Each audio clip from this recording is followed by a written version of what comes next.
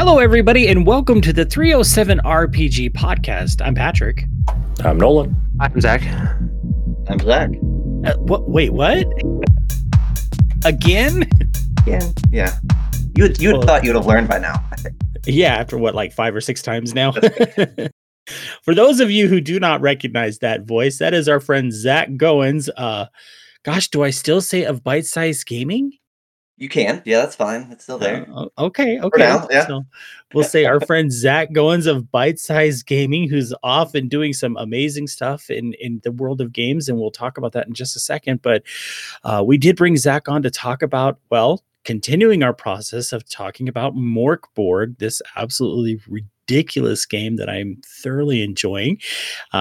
Zach's got a project we're going to be talking about in just a second. But before we do that, Nolan and Zach Smiley, how's things going, guys? So far, so good. Yeah, things are going well.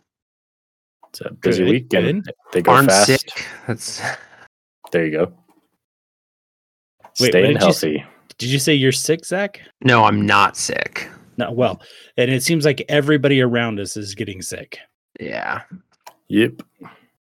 So Yeah. haven't got caught yet. Yeah, I think at my work we're into double digits in the amount of people who either quarantined or have tested positive. Oh, wow. My son and his girlfriend just came off of being sick. I did find out that our mutual friend John Thoreau has tested positive last night. Ah, damn. Yeah, I tell you, it Yeah. just every time I turn around, I'm hearing about somebody new testing positive, and I think was it the other day there was more than 100 positive cases, lab confirmed cases just in our city. So, yep, it's everywhere. Well, alrighty. Yep. So So, back to just not doing a whole lot except for games. That's right. Mhm. safer that way, even outside of pandemic. Yeah, Safer exactly. and better, right? Yeah, exactly. A little more cost effective, probably healthier for my liver. I mean, there you go. Wait, we don't drink when we're gaming? Just depends on how competitive you get, I guess. I don't know. See, I've seen how we play D&D, buddy, and I've seen the drinks that we go through. That'll happen. It will indeed. What about you, Mr. Goins? Are you staying healthy? Staying healthy. I am currently super inspired. Every time we chat, I like find Nolan. He has the Falls of Rorus artwork.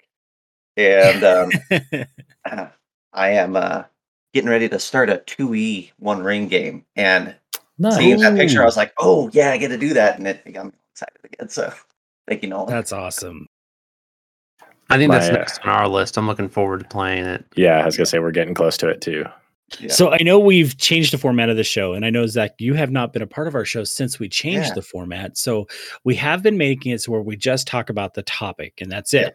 But I can't help but mention, I got an email from Free League saying One Ring has shipped. That's right.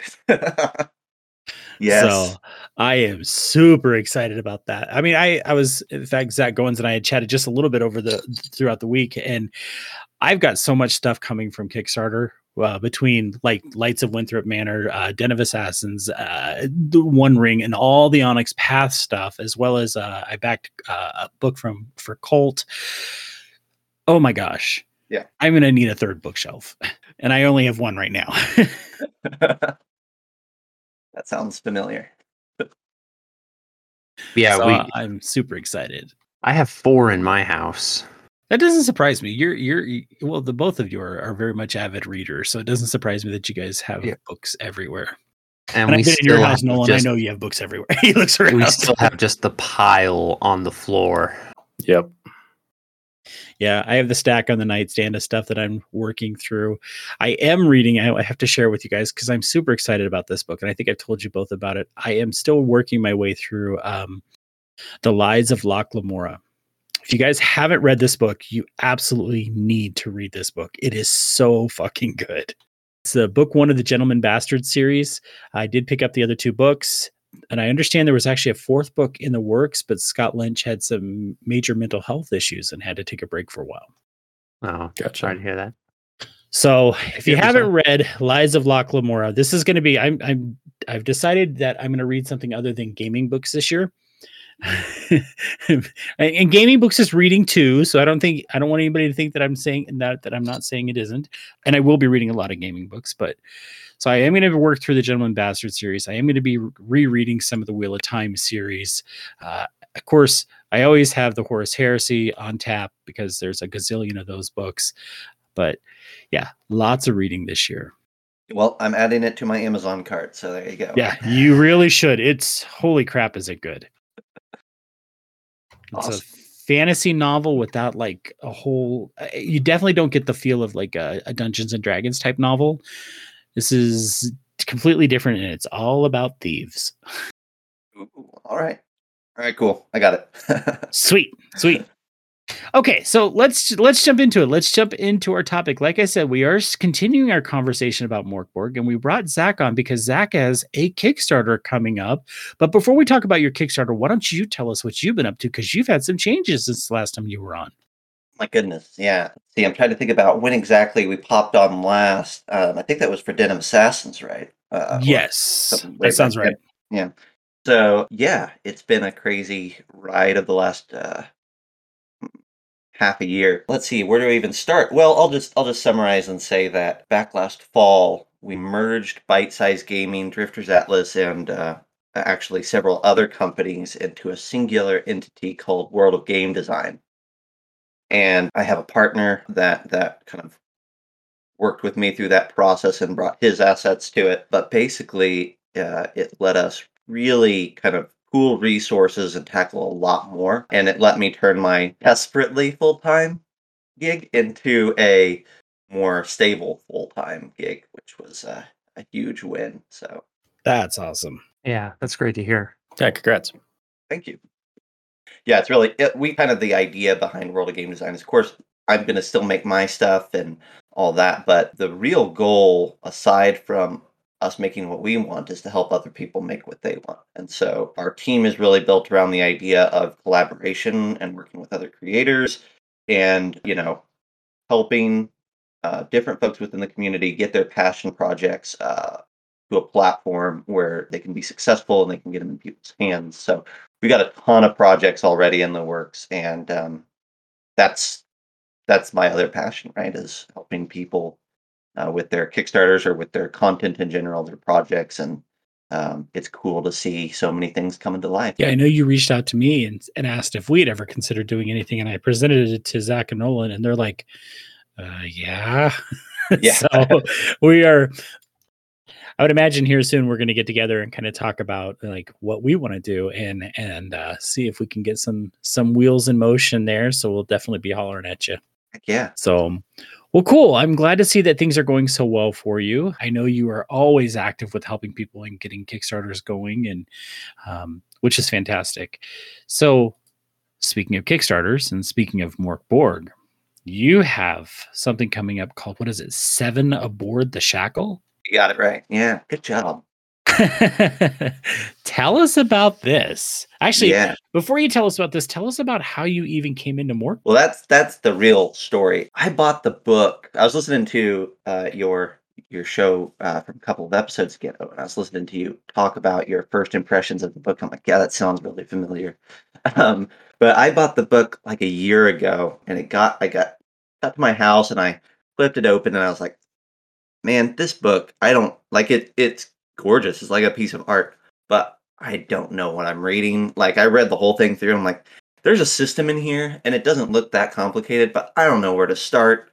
It's going to be a while before I play this. Stuck it on the shelf. Didn't look at it again until October, at which point we were at Gamehole Con, and we had a booth right across the way from Ed Burrell, and he was selling his Mörk Borg adventure called The Masticator's Gate, which is kind of like this like campaign book, for lack of a better word. And he has some cool cards that go with it.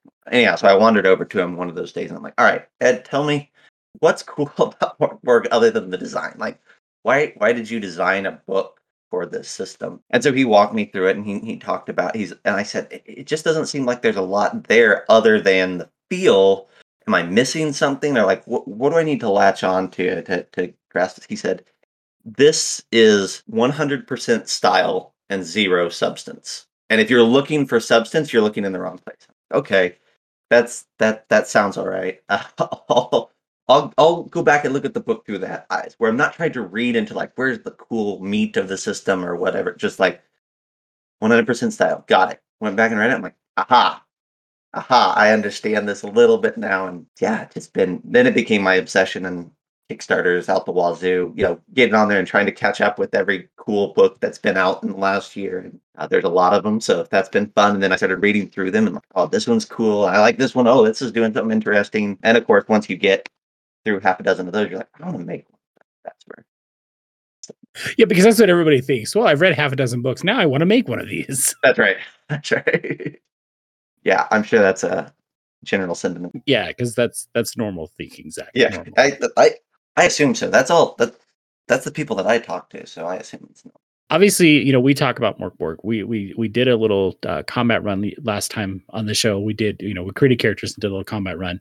I think the three of us all agreed that this game definitely looks like fun. It would be great for taking a break from your big campaign and doing a one shot because your character's probably not going to survive anyway. And just having, I won't say mindless, but it sometimes feels mindless of just, having fun and swinging no holds bar. Wouldn't you guys agree with me on that sentiment? Yeah.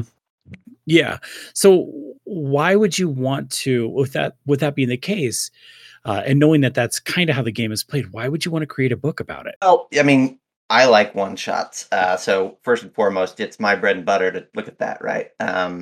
That's I love starter sets. I love contained things at this point. I don't care that much about like the idea of like a year-long or a 2-year-long campaign. Yeah, that's fine. But what if we played a 3-session game? That would be cool. Things that I can finish. That's what I like. And Mörk Borg is a game about one way or another getting to the end. You talked about in a previous episode their whole calendar of Necrobell and how you set it up and there's a ticking clock, and long campaigns still have an end in sight. So that's where I started, I guess. I also just liked the way that the book, and Nolan, you talked about this before, but the way that the book presents information and presents settings and presents everything is very like to the point. We're not caring about, like a formal presentation. We're not concerned about being thorough. What we're concerned with is evoking feel, sharp flavor for each place. Like the Forest of Sarkesh, and it's like, oh, and it's got the cemetery Graventost in the middle of it. And you're like, oh, okay, I understand. There's some cool stuff up there, and I get the feel, right? And that's all you really know. But like, you can go explore. And I think the way that they put together that book really facilitates, alongside a great third-party license, really facilitates like, go make your own adventures to fill in these gaps or to fill in these spaces. It makes it really inviting to create for. And also like if you look at the book, half the book is like creative like public domain art. Some of it's been modified. The rest of it is, so it's awesome art, but it's not like gorgeous illustrations that, probably cost thousands of dollars. It's a book that for a smaller company, like if I want to emulate this, I can, right? Maybe not quite to that level at times. They got like 110 different fonts, and they got glow in the dark inks and metallic inks and all sorts of craziness. But you can get close, and that's cool too, right? Like I can make a thing that looks like the real thing. Tell us about the project. Yeah, so let's see. So 7 Aboard the Shackle. I had this idea for a while. I like the idea of contained things, and I think I was fascinated for a while with the idea of mega dungeons in 5e, and like, is there a way to do a 5e mega dungeon that doesn't feel counter to the system? While I was picking around at that, I had this idea for a dungeon crawl through a ship, big old ship. I'm like, oh, that would be cool because that's contained, right? Like it's all one. Like there's a boundary to it by definition. Your players would kind of know the scale of it from the beginning, but there's still multiple levels. It's all the feel of a dungeon inside of Vessel. Researching more into that idea had me stumbling upon the idea of prison hulks, which are these vessels in our history that were decommissioned naval vessels that were retrofitted, like welded onto, scrapped together to be like these floating prisons, kind of adrift out in port. That's cool. I'll just set that over to the side, and someday I'll make a dungeon crawl through a prison. And then Mörk Borg came along, and I was like, what? Oh, that sounds like a Mörk Borg idea. all of those words sound appropriate for this setting. Let's do that. And so that's what Seven Aboard the Shackle is. It's like it took another idea that I had been kind of noodling around with. I really wanted to write a product that was like pseudo inspired by the Seven Deadly Sins, not heavily, but just kind of that a little bit of that theme. I kind of welded those two, and I had the idea of like a Batman Arkham Asylum sort of feel where there's these very prominent, very flavorful villains that have taken control of the asylum or prison home, right?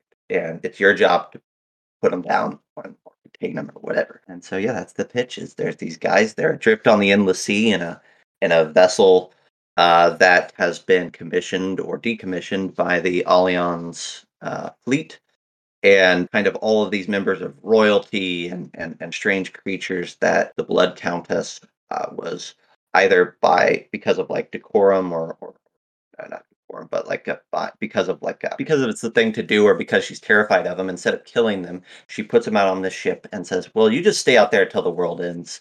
And don't cause any more trouble. And unfortunately, what she ended up doing, kind of as the story develops, or you can choose to tell something else, but like as the story develops in my mind, kind of come to this realization that she has unknowingly created like a black hole of profanity. Had this black hole of profanity of like welding all of these individuals together has created something that might rival, at least in part, the prophecies of the two-headed basilisks and bring their own flavor of misery to the world. I always jump in first with questions, so I'm kind of being quiet if you guys have anything. I mean, I there's no way you could have known this, but Arkham Asylum is pretty much my favorite game of all time. So I'm sold. That's the same for me. Like, I used to have a job at a sign shop in Boston. We're both huge Batman fans, and we played through those games at the same time and talk about our different experiences and obsessed about them. And so, yeah, we're at the same. I was sold. The idea of going into any prison to take down the bosses of the prison is great, but it's also on a ship. Yeah. Zach, you mentioned something about a lot of the artwork being in public domain, because I guess I just wasn't aware of that, because I know it has a very medieval feel to it in the artwork style. Is that kind of how they got the artwork then? Yeah, a lot of it. Like you can look at the credits of on their credit page in the book, and it says artwork by so and so, so and so, so and so, and dead people. And that dead people is the people in the public domain. So you can go on. There's like a lot of museums and places like that will put in like super high resolution scans of all their artwork at their exhibits. Gotcha. And there's a lot of great pieces. There's hundreds of thousands, and sometimes their search functions and things like that aren't the best. But if you're willing to take some time, you can find incredible art that's 3D. And so there's like a lot of art. If you see a full color illustration in Morkborg, it's made by a dead person, and it was utilized for free. Were you able to use some of that then for Seven Aboard the Shack? Mm-hmm. There'll be some of that in there. That said, I kind of steered more towards commissioning a bunch of art too. I didn't want to just have public domain stuff.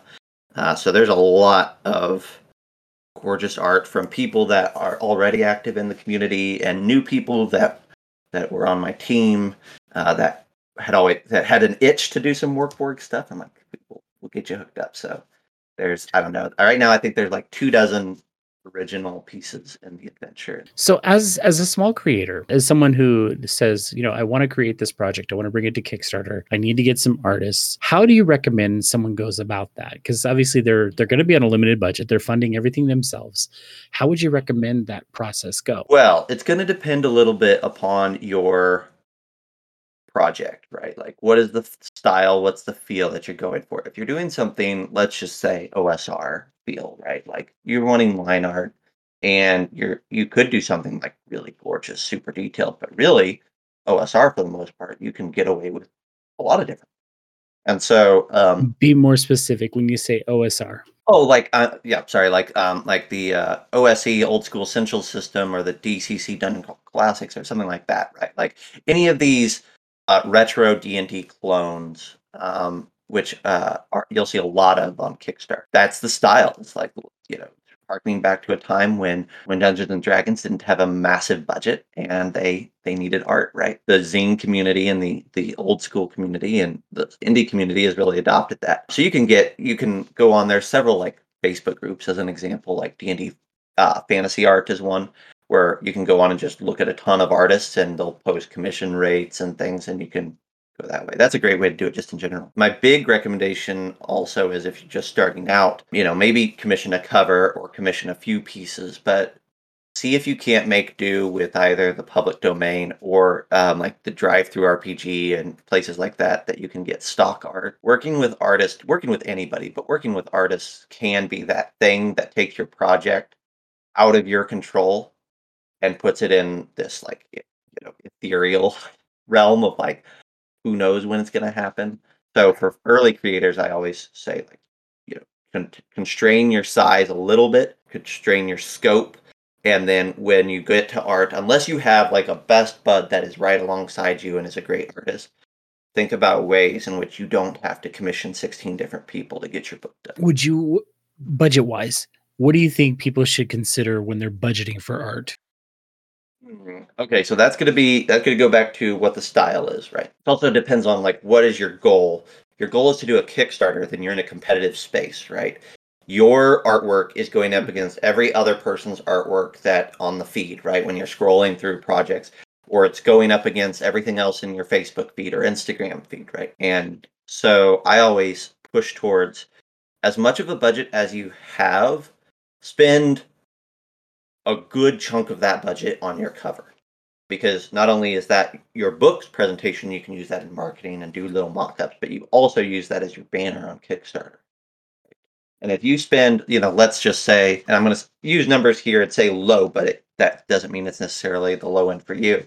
But if you spent like $300 on the cover, that's good investment dollars. It's probably the money that you're going to make back first, right? Because a good cover will get you a good chunk of backers.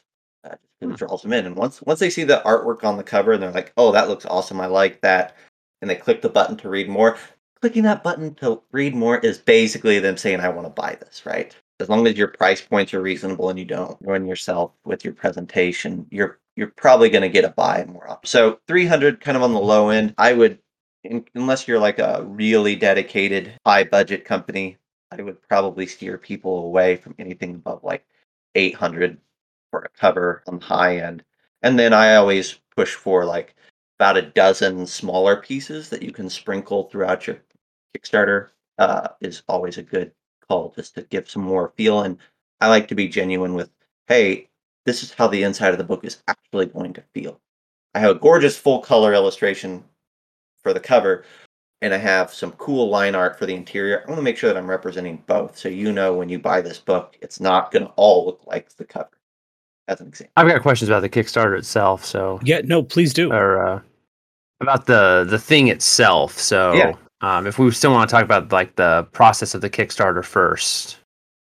No, he mentioned art and mentioned being in the public domain, and it just had me go down a tangent. So we need to talk about the project itself. So no, super cool to hear about from like a professional.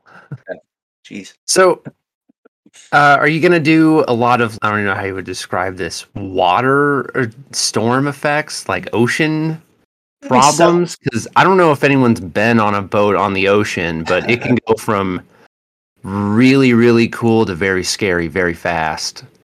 Yeah, there's a table in the book called Unsought Tragedies, and some of it deals with like things that can happen on the sea. A big portion of this book, this adventure, is tables, and so in that respect, like the sea is a table, but there's tables for also like all the souls that have been lost on here.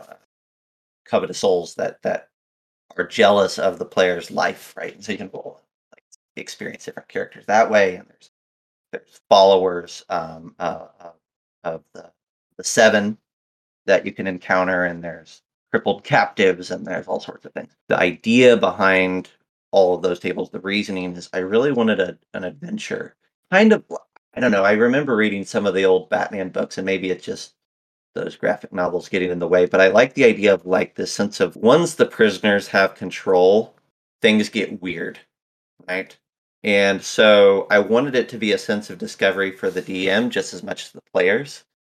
And so there's a system, a couple different systems within there. There's a card system, and then there's a table system, if you'd rather, where when your party enters a new level of the ship, you roll a set of dice to determine, or draw a set of cards to determine, like, what's in this level of the ship and each section of the level and deck. And there's really this sense of, I, as the DM, don't know what's here until I run into it, and so you're having to fuse together. Maybe the certain deck says you roll. Oh, in this area, I'm going to roll an unsought tragedy.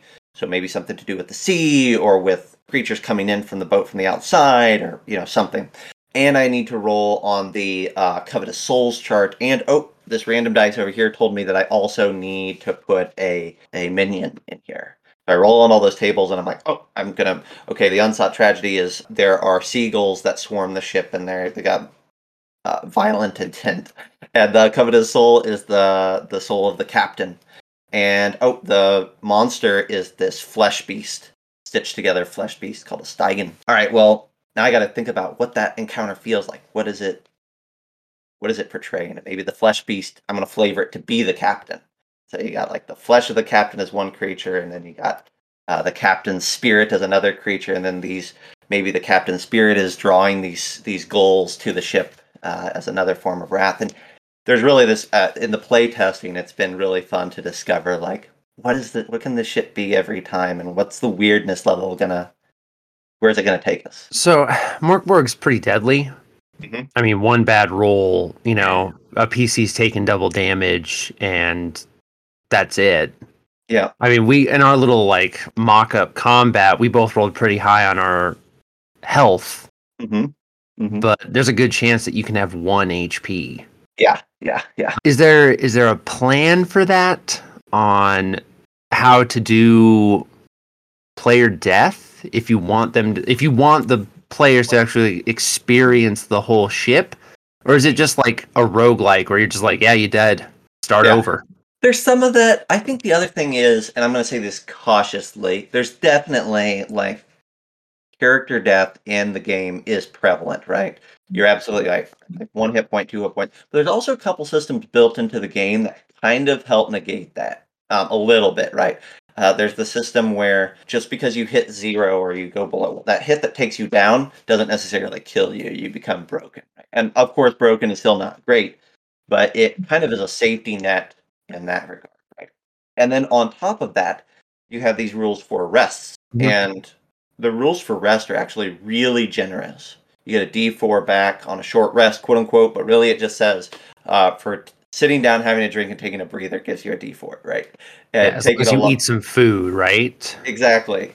And then a D6 if you're taking a long rest. And so what you can kind of surmise from that is, who wouldn't sit down, have a drink, take a breath, eat something after an encounter, right? So, and then if you look at things yourself. Like exactly, and then like some of the player classes, like the Occult Herb Master, they're getting like there's at least options on there for some pretty nice healing potions. So I think the idea, the feel of it, really is that after every fight, you're getting a juice back up, right? And so I think that's very much true. I think that the other thing to keep in mind is that most of the villains also are super low HP. So fights are meant to be really fast and pulpy and like over and done really quickly. Like the big villain in Morkborg, the book, like in the little adventure in the back, has like 20 hit points, which is a lot for you as a player character. But when you think about the fact that there's probably 4 or 5 of you and your weapons are doing, D6, D8, D10, you can mow through a D20 or a 20 hit point villain pretty quick. I think you've also got the fun opportunity too. If somebody dies, nobody's really good, right, in this world. So you just unlock a cell and, hey, guess what? We're taking the ship over. You want to join us? Like, that's right. Sure, I'm a Fang deserter. Let's go nuts. Like, that's why I'm here. Exactly. Or you raise him up as a zombie, right? Like, there's a spell baked into the initial game that's like, oh, you raise D4 zombies and D6 skeletons. That could be one of your party members. If they come back and there's a stat block for a zombie in the book, you can play as a zombie for the rest of the year. Actually have more hit. Okay. I know Morkborg doesn't have an experience system. It just straight up says, you level when the dungeon master is like, yeah, you guys advance. What would you suggest for this module? Is it like after every fight they should try and increase their abilities? Is it like layer by layer? What's the suggested leveling? Yeah, I chose to leave that largely in the hands of the GM, but Okay. initial feel would be like, defeating one of the seven, depending on which one. And the seven aboard the Shackle, of course, the seven are the Batman villains, right? Like, there's other inmates or other captives or other sailors or what? Oh shit! But there's seven that you really, depending on which one of the seven, I think definitely defeating one of the seven is cause for a level up. Well, go back to the Batman analogy, right? Like maybe going after the Penguin isn't a level up for you, unless the Penguin is surrounded by penguins with explosive devices strapped to them. At which point, yeah, that's a level up worthy thing. But I think that would be the barometer, the measuring device at which I gave levels. So you defeated one of the seven. Did I feel like that felt meaningful? Yeah. Here, let's do a boost. Did I feel like you kind of got lucky with this one? All right. Well, let's give you one more.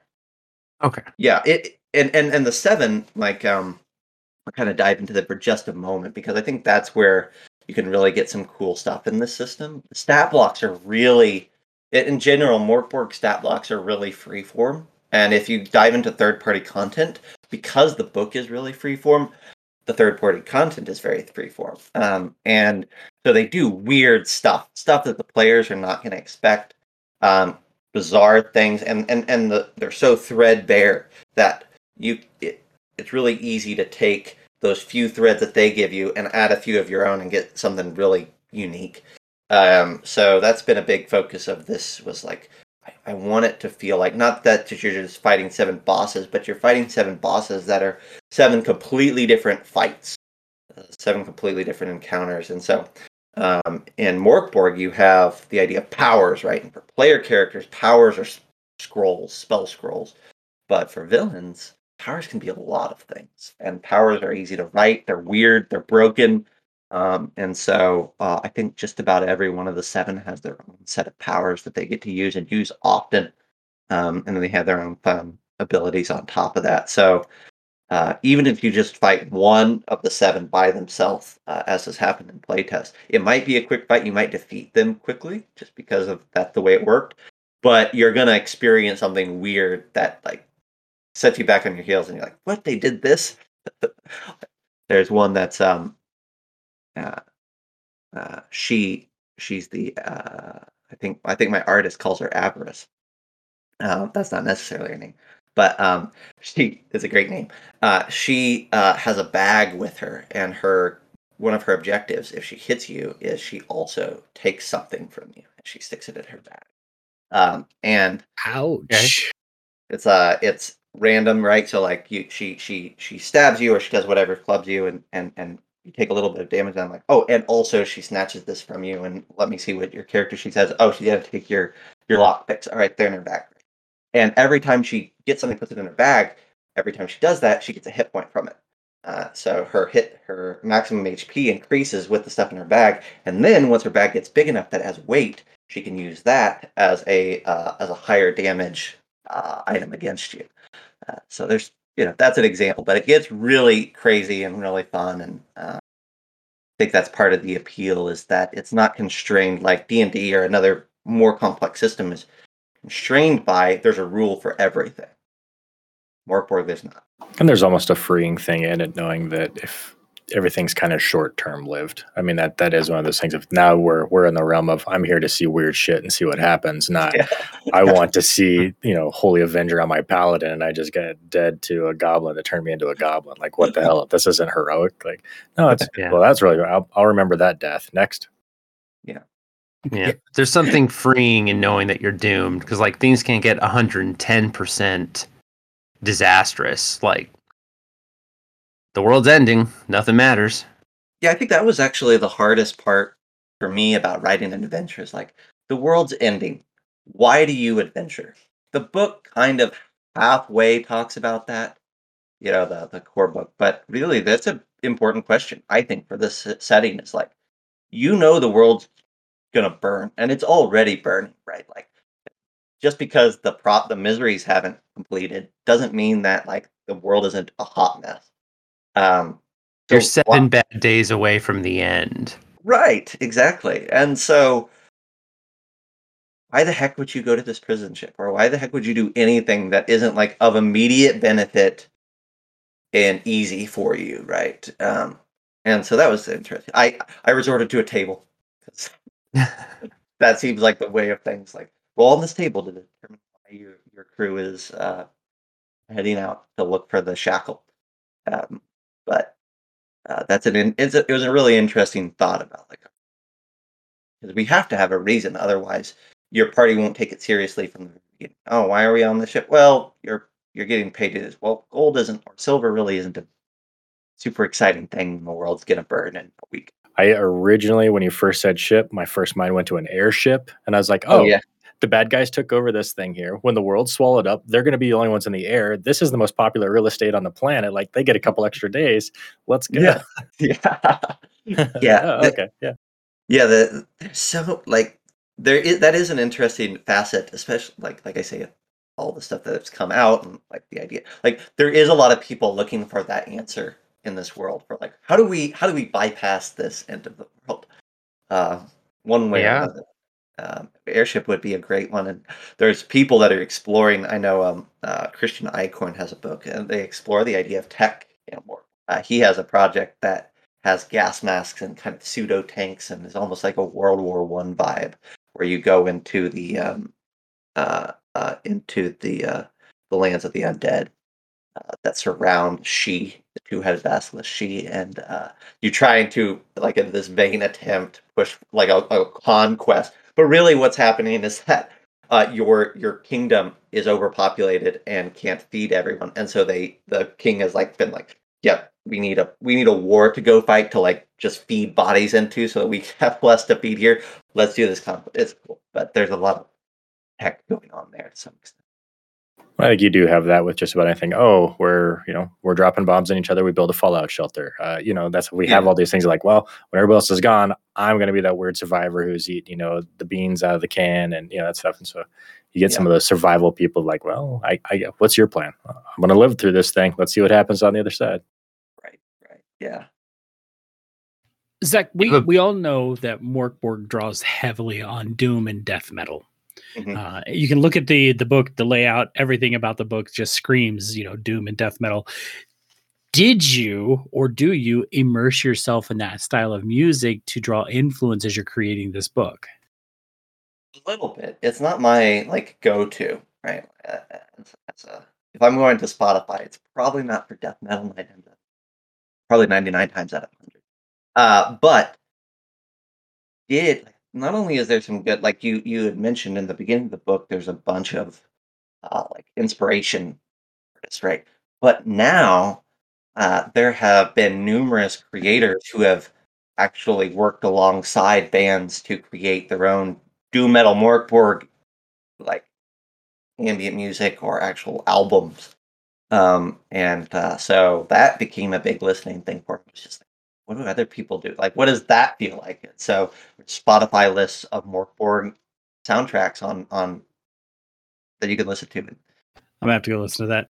Yeah, it's worthwhile, and it's really good for players, right? I use Roll20 for the play tests and things, and anytime we run a combat, I turn on somewhat quiet, but death metal music in the background to kind of set that tone, and that also communicate. That's not the fighting music that I would typically have, but it gets you into the spirit of the system.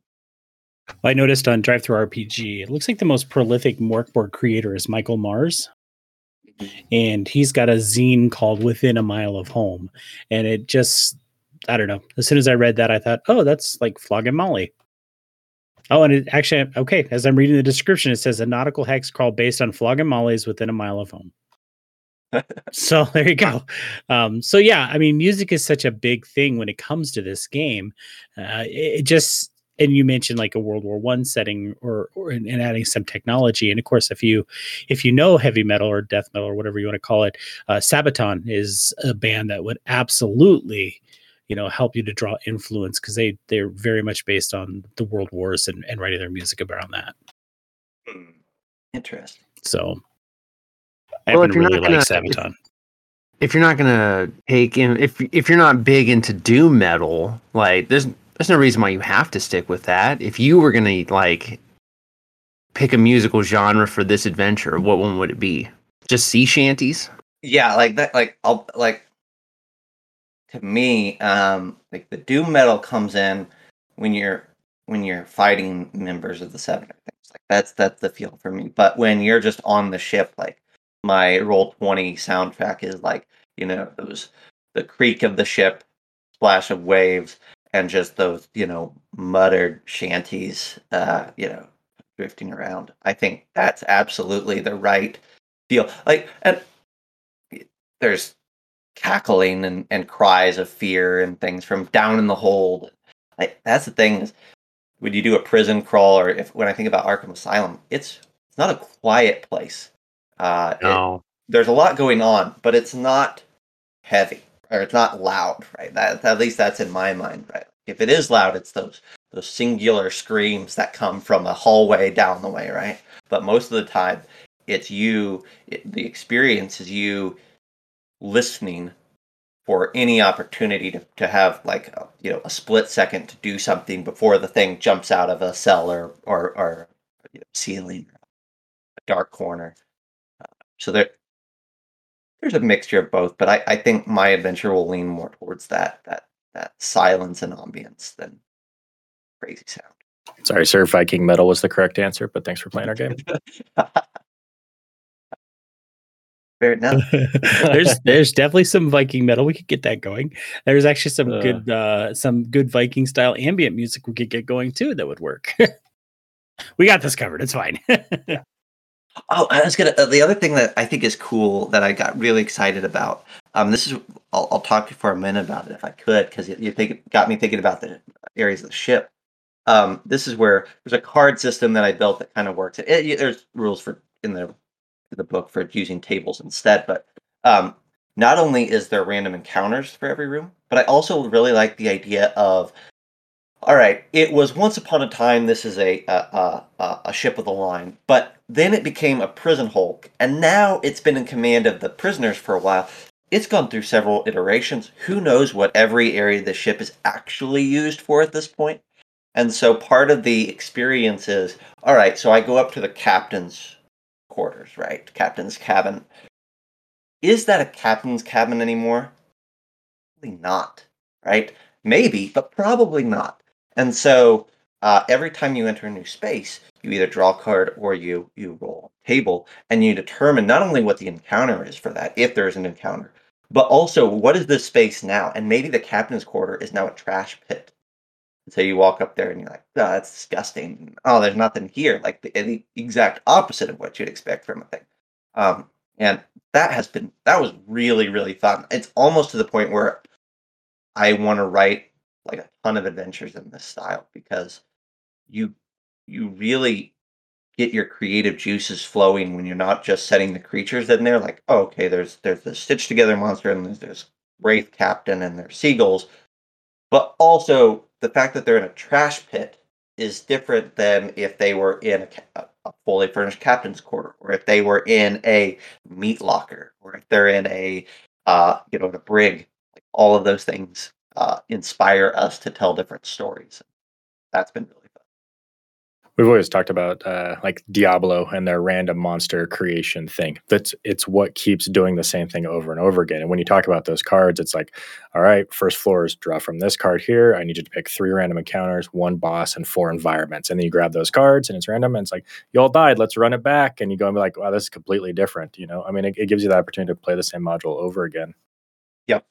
And I thought that would be cool. Like Zach, you were mentioning at the beginning, like, what happens if you die? Well, how cool would it be if you actually get your TPK and you're like, let's throw a whole new crew at this? Well, the whole thing resets to some extent. You may know, like, oh, I know what a flesh monster with Stygian fights like now, but I don't know where I'm going to encounter that anymore. And there's plenty of other things to encounter. So I think part of it should be this, like, not necessarily a character funnel, but it could be that where you just ramp up the deadliness and you throw bodies at the ship until you succeed could be really fun. When you Yeah. mentioned the roguelike, almost like a Hades thing, like, you know what I mean? Like, Yeah. every adventure is different. Let it be different. That's fine. It Yeah. gives you more opportunities to play. That's right. Yeah.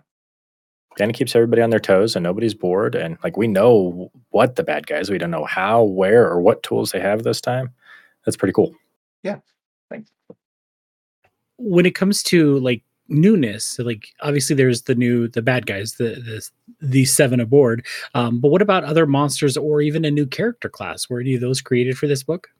So there's new monsters. I intentionally, I think it is part of me saying like I want to make sure, like I said at the beginning, my first Morkborg project, I want to contain the scope. So I really wanted the focus to be on the adventure, not on the player. So there's no new player options. There is not just the new 7, which all have their own stat blocks, but there's also a table of new Cretan minions that go with them. So you get a few more options there. There's a new stat block for captives on the ship, sailors that have been worn down nearly to the bone from this experience. And then I also use a lot of. I like in my products to, when it makes sense, and I try to make it make sense more often than not, reference things that you probably already have the book for. So when I write D&D, I'm going back to the original monster manual and saying like, what's an interesting thing and how can I use these creatures? Because everybody probably has this book, and I always get excited when I get to pull a book back off the shelf that I haven't gotten to use, but that I own, right? And so I think I used almost every creature in the Morkborg core bestiary at least once. There's a possibility of seeing one place or another. So my goal was that like you're going to get excited because you get to play 7 on board, but also you're getting to encounter these creatures that you've been looking at the fun artwork for the last year. There will also be, I guess I should note, there's also going to be my buddy John from my podcast is a guest writer on the project, and he's designing a little rack card accompaniment product that is 7 deadly weapons that are like upgrade kits for the 7 that give them magic weapons instead of their stuff that they have to start off with. And so those are going to be cool. So like you can play it through regular, and all of them are still very deadly individuals, but you could also give them cool stuff from John. And then if your players kill them, you can have cool weapons. So there will be a little bit as far as that goes, and I think that's going to be a really fun addition. Is like again, it adds that idea of replayability. Oh, we fought them all with their standard stuff. Let's give them all their crazy stuff and let's run this through again. See what happens. Zach, what can you tell us about the Dolja? Ooh, okay. So the Dolja is really fun. It's one of the 7. The Dolja is like this bipedal goat-headed creature, shaggy fur kind of covering it, almost like a big fur coat, right? That which bleats. It's its secondary name. The Dolja is. I always so my creative process is Pinterest. When I start to write an adventure, I dive onto Pinterest and I look for art that inspires me. And I say, okay, I'm going to write a creature around gluttony. Let's just dive into Pinterest for an hour and see what inspires me for that. And so when I was writing the idea of sloth, a loose interpretation of the word sloth and that vice, I kept stumbling across this goat creature. I'm going to do that. So the idea of it is that it's actually one of the more furtive members of the 7. It's reclusive. It hides. It doesn't engage the party. If the party wants to engage it, they're going to have to go hunting. And that's fun in itself. It has a lot of abilities that gets it out of trouble. But there's a reason that it's furtive. And it's one of these creatures that the Blood Countess put on the ship because she knew stuff that the players don't. She knew that this creature is more than it appears, and she was, as much as she was trying to put it out of sight, out of mind, she's also trying to keep the world from a tragedy happening. And the reality is that if you manage to corner the Dolja, or if you draw its ire in some weird way, as you fight it, its powers are like a D4. a D4 chart of powers. Every time it rolls a 1 through 3, it's fine. Like you just fight it. But it's a cool power, but it doesn't. Once it hits a 4, the first time it rolls a 4, it unlocks something. Now it's a D6 chart, and those 2 on a 5 or a 6 are scary. And then and you can see like there's this. I won't give away too much, but the creature begins to transform as you fight a little bit, and if it rolls then a 6 on that expanded chart, something truly terrifying is going to beset you. And so there's this idea that it's been trying to avoid confrontation because it knows what it can become. And as you engage it, you engage that thing, and it turns it from a certain type of goat creature that you might be familiar with into another certain type of goat creature that you might be familiar with. And that's terrifying. When it's rolling a D4, if it rolls a 1, does it just scream and then faint? That's the ability is actually called Bleat of the Woebegone. And basically it lets out this goat scream. And it's terrifying, but basically it's its get out of jail free card sort of a thing.